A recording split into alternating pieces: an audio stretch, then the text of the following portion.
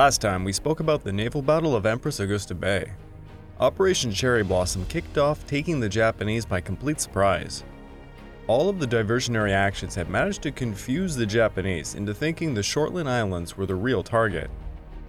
Admiral Wilkinson's flotilla managed to land 14,000 men and 6,200 tons of supplies at Cape Torquena.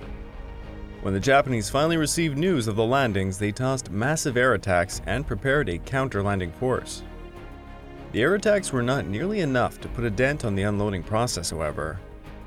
Vice Admiral Omari set out to intercept the Americans, but he was caught off guard by Admiral Merrill's figure-8 maneuver that saw 2 Japanese warships sunk, many heavily damaged, and hundreds of Japanese killed. The Japanese tried a second time to hit the Americans, but Admiral Halsey unleashed his carriers to quell the action. This episode is the Counterattack on Bougainville.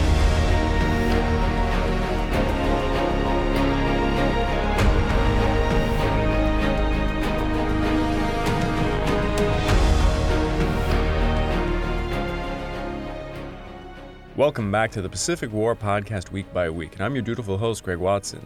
But before we begin, I just want to remind you all, this podcast is only made possible through the efforts of Kings and Generals over at YouTube. Perhaps you want to learn a bit more about World War II? Kings and Generals has an assortment of episodes on World War II and so much more, so go give them a look over at YouTube. So please subscribe to Kings and Generals over at YouTube and continue to help us produce this content by checking out www.patreon.com/kingsandgenerals. And hey, don't forget about our sister podcast over at the Age of Conquest, The Fall and Rise of China podcast, written and narrated by me. And if after all that you are still hungry for some more history, why don't you check out my personal channel, the Pacific War channel over at YouTube. Over there, I just released a podcast interview I did with Flashpoint History on the Doolittle Raid. Also, please check out my Patreon account at www.patreon.com/thepacificwarchannel for more exclusive podcasts. Things were looking bad for the Japanese at the start of the Bougainville campaign. Many Japanese lay dead on the island from the futile attempts to counter the landings. In the depths of Empress Augusta Bay lay other bodies and warships. Rabaul was being pulverized systematically. The Japanese needed to dislodge the enemy from the island, lest it become another Guadalcanal. General Turnage's Marines had successfully made their landings, and now they would expand their perimeter. The naval battle of Empress Augusta Bay, combined with Admiral Sherman's carrier raids against Rabaul's harbor, had delivered a crippling blow to the IJN's power in the region. Admiral Kusaka's air force at Rabaul had been reduced to 270 aircraft, including the last-minute 100 aircraft that were loaned from the IJN carriers. To make matters even worse, on November the 5th, Admiral Halsey received a new task group led by Rear Admiral Alfred Montgomery. Task Group 50.3 consisted of carriers Essex, Bunker Hill, light carrier Independence, and destroyers Edwards, Murray, McKee, Kidd, Chauncey, and Bullard. On November the 8th, the destroyers Stack, Sterrett, and Wilson were also given to this group, though they would be withdrawn by November the 14th. These new carriers were packing some heat. Essex carried 36 Hellcats, 36 Dauntless, and 19 Avengers. Bunker Hill, 24 Hellcats, 33 SBC-2 Helldivers, and 18 Avengers, plus 24 Corsairs that were running Cat from Ondonga and Segi Point. Light carrier Independence carried another 24 Hellcats and 9 Avengers, plus 12 Hellcats running Cat from Ondonga and Segi Point as well. With all of that, Halsey had an additional 45 torpedo bombers, 69 dive bombers, and 120 fighters to continue putting the hurt on Rabaul. The only catch for all of this was Halsey lacked an adequate destroyer screen to properly protect these superweapons. Thus, he would be unable to fully utilize them until a bit later on. Halsey was also reinforced with Rear Admiral Lawrence Dubois' Cruiser Division 13, consisting of the light cruisers Santa Fe, Birmingham, Mobile, Biloxi, and destroyers Harrison, John Rogers, McKee, and Murray. Admiral Merrill's exhausted task force was given some much-needed R&R beginning on November the 7th. Back over at the beachhead, General Vandegrift was so certain the operation was 100% successful, he handed the keys to the car over to Turnage, and he returned with Admiral Wilkinson to Guadalcanal. Of course, he was about to receive a promotion and would soon be on his way over to Washington. Turnage now sought to expand the beachhead further inland to give the Marines more defense in depth, as it was expected the Japanese would launch major attacks to try and dislodge them. He shifted the 3rd Marines, whose units had suffered the most casualties thus far, to the left sector of the beachhead. He then moved the more fresh 9th Marines to the right, where he believed it was the most likely area the Japanese would hit the hardest. Still meeting no real enemy resistance, these shuffling actions were accomplished by November the 4th. Simultaneously, many units also extended the perimeter. By the end of November the 3rd, the 2nd Raider Battalion extended their part of the perimeter 1,500 yards or so. The only real action anyone saw for a while was patrol skirmishes and some fighting over roadblocks. The 2nd Raiders were under the temporary command of Major Alan Shapley, who took responsibility for a few roadblocks. Companies rotated out of their positions every couple of days. The key roadblock positions were found along the Piva and Mission trails. The 3rd Raiders were working out ways to lure out a small group of Japanese holding out on Torokino Island. On November the 3rd, the 3rd Defense Battalion and a 105mm battery of the 12th Marines fired upon the small island for over 15 minutes. The 3rd Raiders followed this up to storm the suspected Japanese position to find nothing but corpses. An outpost was established by M Company of the 9th Marines far to the left of the main perimeter, which was hoped to guard against surprise attacks coming over the La Ruma River. Turnage's patrols at this point became a daily chore for all units on Bougainville. These patrols would go on for 20 grueling months. The thick undergrowth and the lack of well-defined trails made it extremely easy for the Japanese to set up ambushes at their leisure. Thus, to combat this, the Marines had to turn to some very good boys, canine companies. The war dogs used their superior senses to hunt and track down the enemy during some patrols. During the early stages of the Bougainville campaign, the dogs were able to locate a number of small groups of Japanese. The Bougainville campaign, despite being a war zone, would not see as brutal fighting as places like, let's say, Peleliu. On Peleliu, many of the war dogs literally were driven mad, but on Bougainville, the dogs had a less intensive time. The patrol scouted as far north as La Ruma and as far south as the Torokino River, finding no meaningful resistance. By the 5th of November, the perimeter was extended inland a further 3 miles.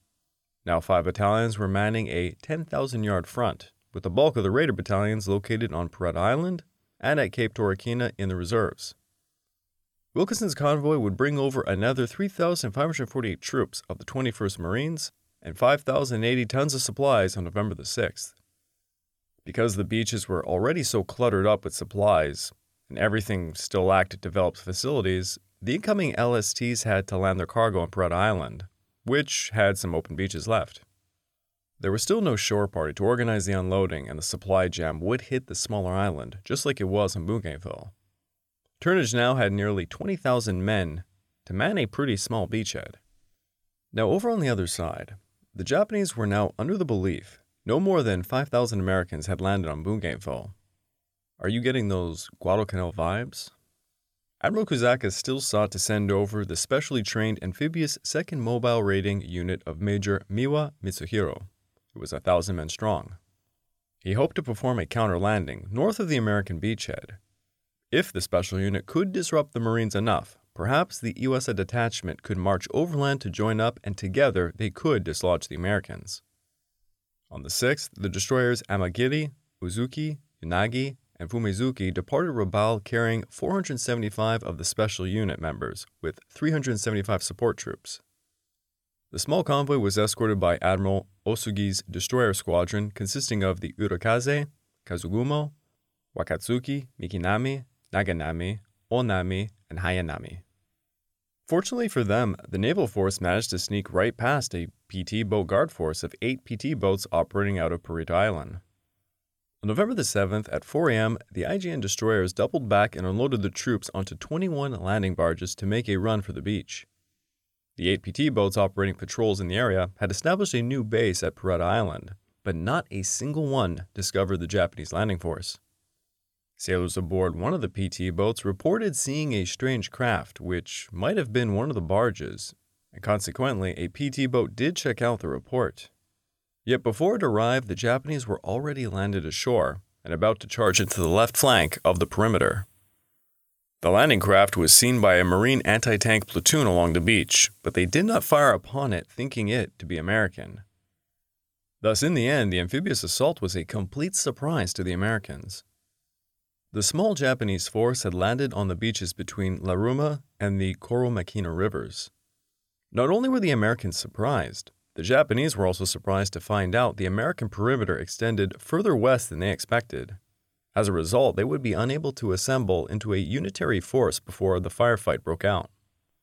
The Japanese had landed so close to the Marine beachhead, the 5th Company, 54th Regiment were cut off from the La Ruma outpost at 6 a.m., and they were forced to attack the left flank of the perimeter. The Japanese raiders had come ashore scattered along 2 miles of beach on either side of the Ruma River.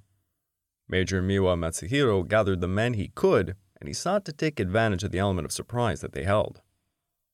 At 6:30 a.m., a skirmish broke out against Company K's 3rd Platoon. The platoon had been out patrolling inland towards the La Ruma River right at the same time as the landing. The platoon ran right into the force, killing some of the Japanese before the platoon leader disengaged, realizing the size of the enemy force. He took his men into the swamps going eastward, and it would take him a 30-hour grueling adventure to get out.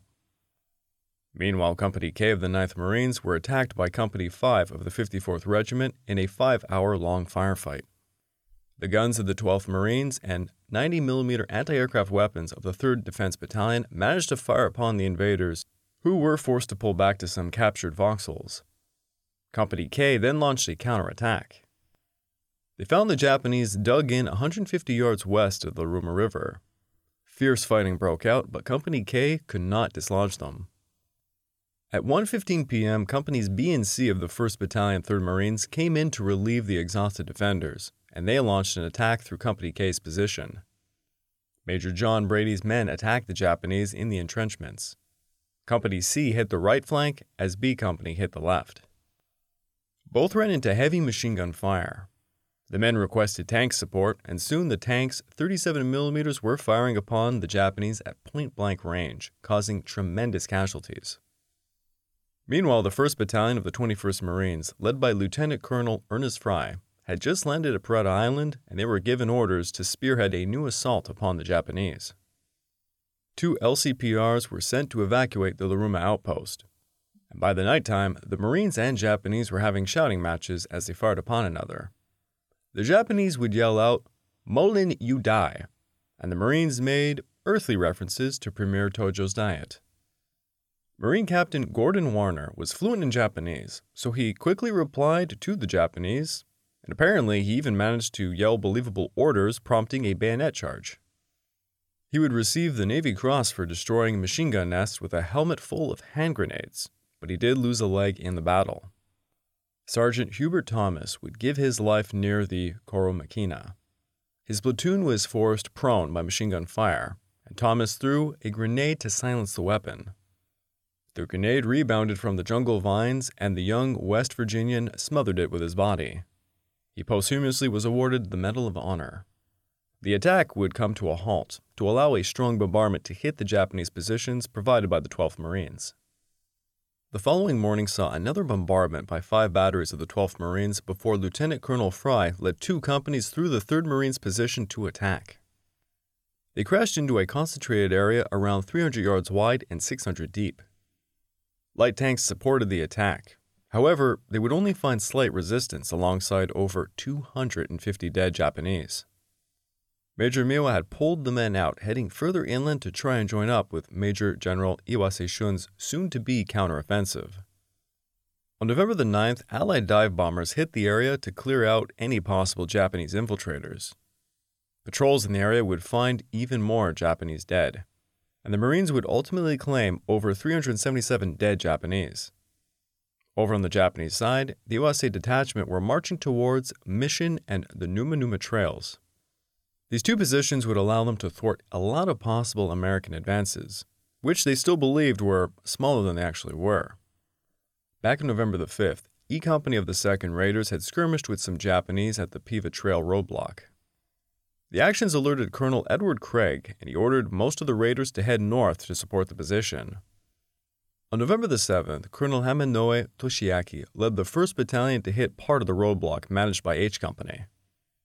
This would be occurring simultaneously with the amphibious assault on the Koromakina. H Company, supported by some motors from the 9th Marines, were able to beat off the attack, giving Major Alan Shapley's G Company enough time to come up and reinforce the position. By the afternoon, the raiders were forcing the Japanese to retreat over to Piva village, where they had to dig in. Hamanoe's men then began to use their new position to fire motors and artillery into the Marine perimeter. The next day, General Iwasa ordered 2 battalions to attack the position, supported by a motor barrage. However, the swampland on either side of the trail prevented proper flanking maneuvers, so the Japanese were forced into a frontal assault. Companies E and F easily repelled the attack, receiving aid from the 3rd Raiders. The Americans formed a horseshoe defensive formation, connecting the roadblock to the main perimeter. The new position was reinforced with motors from the 9th Marines and some light tanks of the 3rd Tank Battalion. The Japanese suffered heavy casualties for their efforts. E and F Company then attempted flanking maneuvers through the treacherous swamps and did manage to hit the Japanese. The heavy fighting eventually resulted in a stalemate, and both sides pulled back. The Marines had 8 deaths and 27 wounded, while it was estimated the Japanese had 125 deaths. On November the 9th, Major General Roy Geiger arrived at Bougainville to take command of the 1st Marine Amphibious Corps. Turnage now turned his attention to clearing the Piva Trail, as it could threaten the building of the planned airstrips. He ordered the 2nd Battalion 9th Marines, led by Lieutenant Colonel Robert Cushman, into a support position and 2 Raider battalions to clear the trail. Beginning at 7:30 a.m. on the 9th, artillery of the 12th Marines began to pound the area as the Raiders advanced forward through the narrow trail between the 2 swamps. Some Japanese had survived the artillery bombardment and began moving 25 yards within the Marines' position. The Raiders ran directly into them, beginning a firefight. The action saw a series of thrusts and counter-thrusts at point-blank range. The Japanese were trying to break through the Marine defenses just as the Raiders were coming up to smash them. It was some fierce fighting, and Private First Class Henry Girk, the 3rd Raiders, was manning one of a 2-man foxhole in the forefront that met the attack. To protect his partner, Private First Class Donald Probst, firing a bar, Girk pushed Prost aside and tossed himself over a grenade that was thrown into their foxhole. Girk was killed, saving his friend. Probst would receive a Silver Star Medal, and Girk posthumously received the Medal of Honor. As the brawl raged on, Colonel Gregg sent in the reserves to check a flanking maneuver right of the roadblock. The Marines gradually overcame Iwase's men, causing them to pull back to Piva village. By mid-afternoon, the Marines reached the junction of the Piva and Numanuma trails and would dig in for the night. The Marines suffered 12 deaths and 30 wounded, while patrols would count over 140 dead Japanese bodies. If accurate, this meant the Japanese had already suffered 500 casualties during this 4-day combined counteroffensive. To strengthen their new position, bombers from Munda began bombing the 50-yard area on either side of the Piva Trail, going as far north as Piva village. Afterwards, the 1st and 2nd Battalions of the 9th Marines settled into new defensive positions along the Numanuma Trail and began tossing patrols forward. Meanwhile, Turnage and Geiger were seeing the arrival of the 1st echelon of General Beitler's 37th Division. Wilkinson's transports landed the 148th Regiment, 5,715 troops, and 3,160 tons of supplies. In response, Kozaka tossed 15 Kates and 60 Zeros to try and hit the transports during the afternoon. They managed to land a hit on the transport Fuller, killing 5 men and wounding 20. But ultimately it did not much else. The beach situation had improved a little bit, so the 129th and 145th Regiments, some 10,277 men, were beginning to land alongside 8,500 tons of supplies between November the 11th and the 12th. And I'm sure by hearing all of these numbers for the landings, you're already starting to realize how dramatically things have shifted for the Allies in the Pacific. There was simply no way for Japan to challenge such landings at this point. The Americans were simply outproducing them in every imaginable way.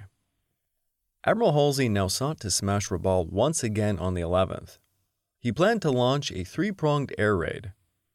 Sherman's and Montgomery's carriers from the south and General Kenny's bombers from New Guinea would be tasked with hitting Rabaul.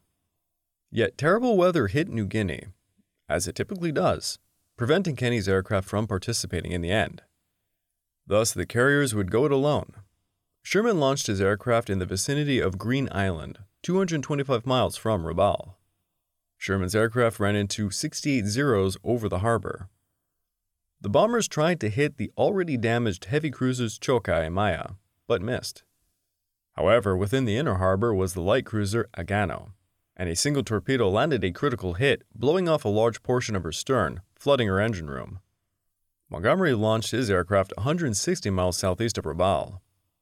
Essex and Bunker Hill tossed 80 aircraft each. Independence tossed 25, and 24 additional Corsairs came to provide cap. Lieutenant Commander James Voss led 33 Curtiss SB-C2 Helldivers, the new dive bomber that was replacing the Dauntless throughout the fleet. The Naganami was hit by a torpedo and forced to be towed into the harbor. The Suzanami was hit by a dive bomb attack and would sink near the entrance to Rabaul's harbor. Strafing from the fighters and bombers inflicted additional damage against the light cruiser Yubari and destroyers Urikaze and Umekaze. 6 Zeros were also shot down. While Sherman's pilots had managed to withdraw from the raid using rain squalls, Montgomery's group would not be so lucky. Admiral Kusaka responded to the raids by launching one of the largest anti-carrier strikes of the war. The wave consisted of 11 Betty bombers, 27 Val dive bombers, 14 Kate torpedo bombers, and 67 Zeros. Despite radar alerts of the incoming airstrike, Montgomery decided to get his aircraft aloft and perhaps carry out another strike. Montgomery was confident in his cap, and his task force was operating a new carrier formation. The carriers were grouped together rather than separated, forming a triangle in a 2,000-yard circle with 9 destroyers spaced around evenly at around 4,000 yards. They would be utilizing new anti-aircraft fuses as well. The Japanese pounced on the task force in a battle that would last 45 minutes. The cap engaged the Zeros while the Japanese bombers tried to hit the carriers. Bunker Hill suffered 5 near misses. 1 punctured the hull of the Essex in a number of places. Independence received 4 near misses. It was minor damage, and it came at the cost of 2 Zeros, 14 Kates, and 24 Vals. Absolutely terrible losses for the Japanese. The action did, however, stop Montgomery from launching a secondary strike. In just a week, Kusaka had lost 43 Zeros out of 82, 38 Vals out of 45, 34 Kates out of 40, 6 D4Y Suzy Comets out of 6, and 86 pilots out of 192. Such losses were absolutely crushing. Admiral Koga would be forced into a terrible situation later during the invasion of the Gilberts due to a shortage of aircraft. Koga was forced to pull out his surviving carrier planes from Rabaul and replace them with inferior planes and pilots from the Marshalls. But that's it for Bougainville, as we are now traveling back to the China Theater. At dusk on November the 2nd, General Yokoyama began his offensive into the Chengdu area. His 39th Division advanced southwest of Yidu, followed by the 13th Division heading to Nanmu. The 3rd Division, with the Sasaki Detachment, headed for Wangjiajiangjian, and the 68th and 116th Divisions plus the Toda Detachment attacked Anxiang. After routing some smaller forces out of the way, the 13th and 3rd Divisions attacked the 79th Army along the Nanmu-Wangjiajiangjian line on November the 5th, while the 116th and 68th Divisions hit the 44th Army near Anxiang. Commander of the 10th Army Group, Lieutenant General Wang Jingjiu, assembled the 66th Army at Niejiajujian and ordered Major General Wang Jiben to resist the enemy at all costs. The Chinese were absolutely crushed by the 2 Japanese divisions, and they were forced to retreat towards Moshi with the Japanese in hot pursuit. Meanwhile, the 116th and 68th Divisions hit both flanks of Anxiang, breaking General Wang Jiaxu's line held by the 29th Army. Jiang Xue had to order a withdrawal, and from that point, the 116th pursued the 44th Army towards Jinshu, where they annihilated a smaller part of the unit. To the north on November the 9th, the Miyawaki Detachment was advancing to Nanmu and the Sasaki Detachment to Xinguangjian. while the 3rd and 13th Divisions were catching up to the 79th Army in the Moshi area. The 13th Division attacked Moshi while the 3rd Division attacked Ximin.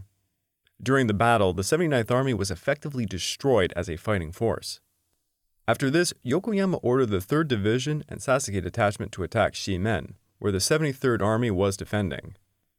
Yokoyama also ordered the 116th Division to attack Chongyang, and for the 68th Division to advance by river towards Hanzhou.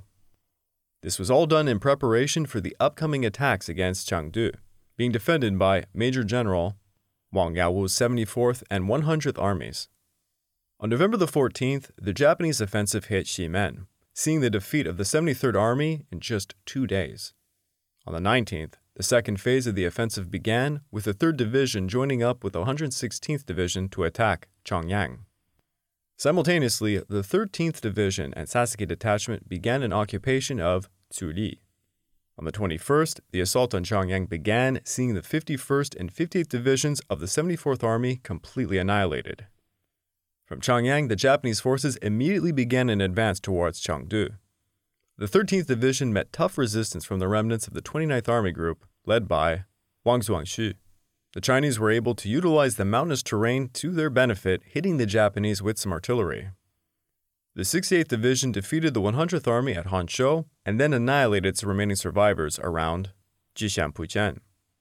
This left only Major General Yu Changwan's 57th Division defending Chengdu.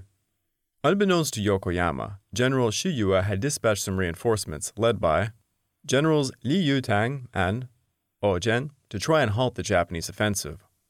By November the 23rd, Yokoyama's assault on Chengdu began. The 3rd, 68th, and 116th Divisions surrounded the city. 2 days later, over 30,000 Japanese began attacking Yu Changwan's brave 8,300 defenders. The defenders were hit with artillery and aerial bombardment.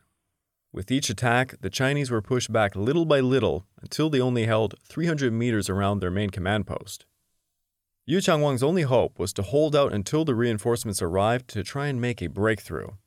But by December the 1st, the 3rd and 68th Divisions performed a pincer attack, defeating them. On December the 2nd, Yu Changwan was forced to evacuate the city. Chengdu fell on the 3rd of December, and Yokoyama celebrated the success by ordering chemical and biological units to attack the cities in the region. During Yokoyama's offensive, whenever the Japanese found too much resistance, they had Unit 516 deploy chemical weapons in liquid or gas forms, including mustard gas, lewisite, cyanic acid gas, and phosgene. Some of the weaponry was still in experimental stages. Artillery was used to launch shells filled with the gas into some cities, inflicting massive civilian casualties. Most of the artillery shells contained mustard gas and lewisite. The effect of the chemical weapons caused massive panic to both humans and livestock.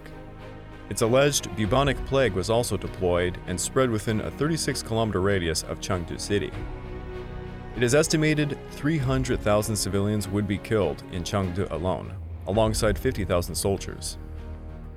The Japanese began to withdraw on December the 9th, but by this time, Ojen launched a counteroffensive and managed to reclaim the city. By December the 24th, the 11th Army returned to their original positions, but for the Japanese, it was another hit-and-run offensive, aimed to cause massive death. The Japanese suffered 1,274 deaths and 2,977 wounded, though these are their claims, and most likely there was a lot more. The Chinese estimated 14,000 had died, with 10,000 being captured. I would like to take this time to remind all of you that this podcast is only made possible through the efforts of Kings and Generals over at YouTube. Please go subscribe to Kings and Generals over at YouTube and continue to help us produce this content by checking out www.patreon.com/kingsandgenerals. And hey, don't forget our sister podcast over at The Age of Conquest, The Fall and Rise of China podcast, written and narrated by me. And if after all that you are still hungry for some more history, why don't you check out my personal channel, the Pacific War channel over at YouTube. Over there I'm releasing a podcast interview I did with Flashpoint History on the Doolittle Raid. Also, please check out my Patreon account at www.patreon.com/thepacificwarchannel for more exclusive podcasts. The Japanese counteroffensive against the Marine beachhead on Bougainville was not going according to plan. Admiral Halsey gave Rabault another crushing air raid, and now the Japanese air power in the Pacific was dwindling dangerously. Within China, the horror of the Japanese Empire and their chemical and biological units continued to rage on.